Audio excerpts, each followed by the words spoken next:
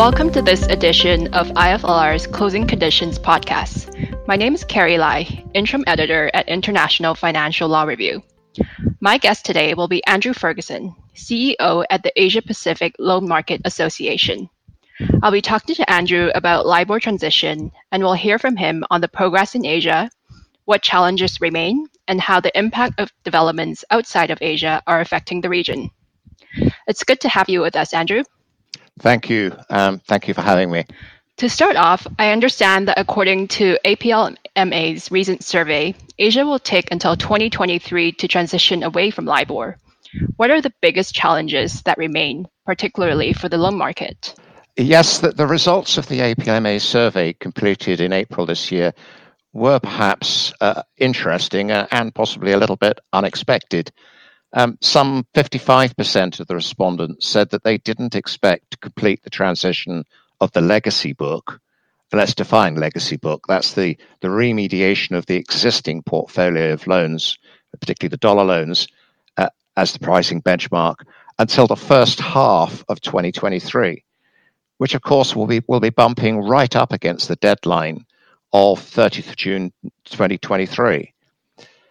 At first, I think we all found this a little bit surprising, given the continuous urging and recommendations from the regulators and central banks that lenders and borrowers should really get on with the remediation process and, as far as possible and as soon as possible, amend or repaper the legacy deals that have LIBOR linkage and switch to the recommended risk-free rates, be that SOFR or SONIA or TONIA, whatever. On reflection, perhaps it does actually make sense that result in the survey and wait until next year, because there is still quite a lot of uncertainty out there in the market about things like calculation methodologies, fallbacks, should the new RFRs not be available, credit adjustment spreads, and so on. So why rush into transitioning the legacy book now when the road ahead is not actually that clear? Certainly from a borrower perspective, you don't want to get it wrong, and you certainly don't want to have to do it twice or try to cover every contingency in the documentation, making the documentation very long and unwieldy and probably expensive to prepare. So in terms of challenges that remain for the loan markets, and the gist of your question, the first and arguably the biggest challenge we have is for borrowers and lenders to decide on what is the best calculation methodology to use. Is it the compounded in arrears methodology, which has been recommended by the Bank of England Working Group and, of course, the Financial Conduct Authority? Or is it some other methodology which is less complicated and perhaps forward-looking, like LIBOR? So that takes us to the US dollar market in APAC. And I would say, again, as I've said many times to people, that the US dollar syndicated loan market makes up 90% of the total syndicated loan market in APAC. In this region, there is a lot of support for term SOFR, which is produced and administered by the Chicago Mercantile Exchange, the CME. And as we all know, term SOFR is very much like LIBOR. It's almost a plug and play because it's forward-looking. And it's still based on risk-free rates. It's also the most popular US dollar benchmark for syndicated loans in the States, which is, of course, a huge market that dwarfs the rest of the world. So, yes, there are still some issues around credit adjustment spreads and hedging, blah, blah. But it's interesting to see more and more new loan transactions coming to market in this region, in APAC, which are rapidly, but I say both in the banking market and in the private credit market and the sponsor-led market. So I don't know, maybe we will have to live with both compounded and term SOFR going forwards. I think that bit is unclear, and it's still clearly a big challenge. And how does progress compare across different jurisdictions in Asia? What are some of the country-specific issues that loan market participants are facing? That's a very good question, because quite a few markets in Asia Pacific haven't yet decided to switch to overnight risk-free rates.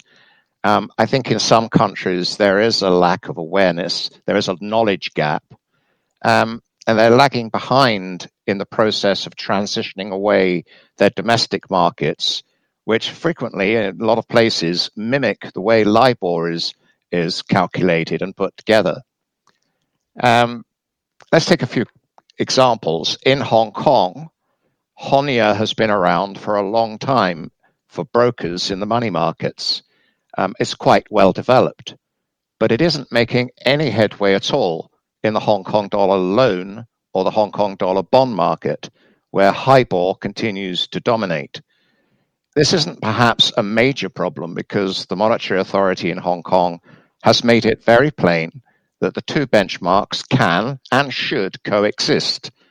But a lot of HIBOR-related swaps and derivatives may still have some kind of LIBOR referencing, and hence it's my guess that Honia may become more important over time. In the Aussie market, BBSY is still the predominant benchmark for loans, and frankly, it doesn't look like that's going to change much in the near future. Meanwhile, in the Singapore market, the MAS has promulgated overnight SORA in all sectors of the financial markets and has taken a very proactive role in moving every sector of the market, even retail loans and mortgages, to risk-free overnight rates. Then, of course, there are a multitude of smaller markets around the region which are playing catch-up in understanding overnight risk-free rates and how to employ them in their domestic markets. And most of those markets don't have deep and liquid futures markets, which might allow them to develop something like a term SOFR lookalike. I think this is actually putting a lot of pressure on the central banks in Asia to come up with transition strategies and local benchmarks that are going to work. But so far, and to be honest, it hasn't really affected the syndicated loan market as such. That was a very quick overview of a few countries, but as you can see, I think there are a number of countries are still playing catch up. So with the use of synthetic LIBOR being used for sterling LIBOR, how will that affect Asian markets? Well, synthetic sterling LIBOR will disappear, I believe, at the end of this year, according to the Bank of England. How will that affect Asia? I suspect not very much, in part because sterling isn't really very much used in the Asian loan markets, and in part because the SONIA markets in the UK and the related calculation methodology and conventions are all now very well developed and well understood. So overall, I don't think the disappearance of synthetic sterling LIBOR will actually have much impact in Asia. And what about for synthetic US LIBOR, given the popularity of US dollar loans in Asia? Well, Kerry, as I've already said, the Fed, the ARC, the Bank of England, the FCA, the Hong Kong Monetary Authority, amongst others, have all made it very clear that SOFR is the recommended US dollar reference rate. And most have given very clear guidance that with effect from 1st of January 2022, that was this year, all new dollar loans should employ SOFR for benchmarking purposes.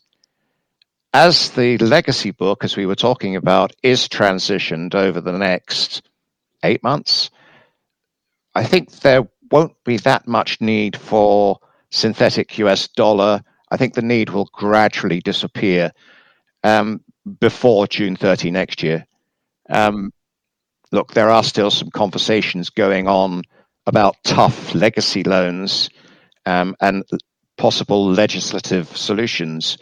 But in general, I think it's likely that the need for synthetic US dollar LIBOR will completely disappear before the deadline of 30th of June 2023.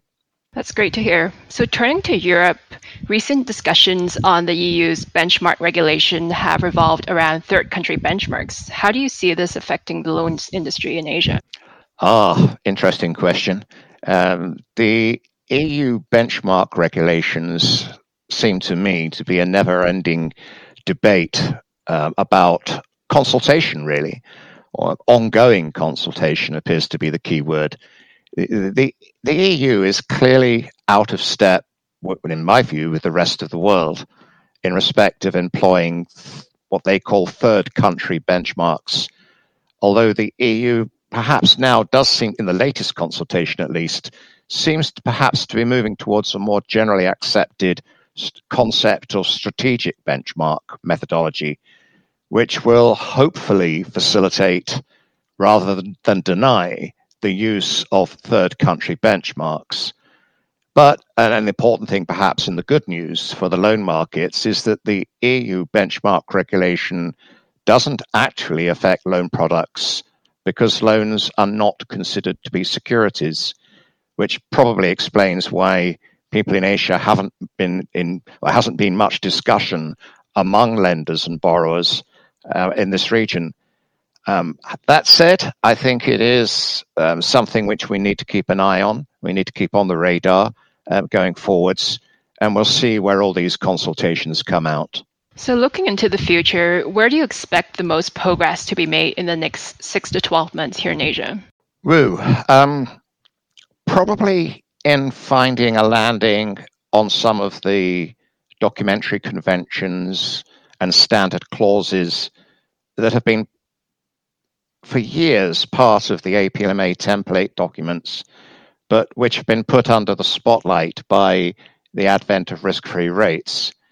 And this would include such things as break costs and market disruption, and the fallback waterfall in the event that the primary benchmark disappears.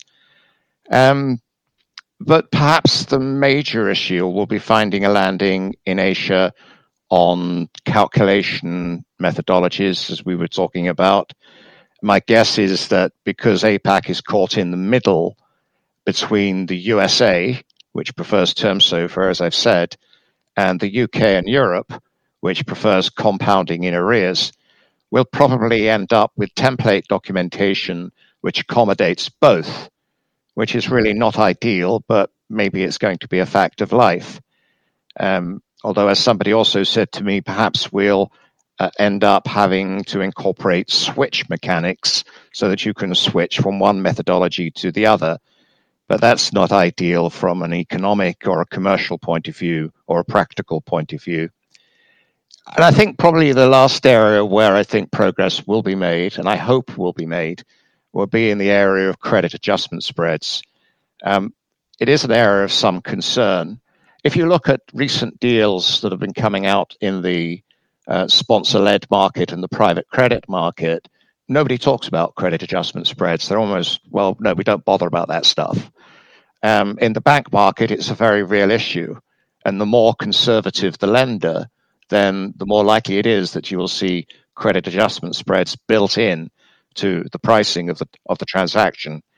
So it's the one big area where we do need a landing, and where I hope that real progress will be made in the next 6 months or so.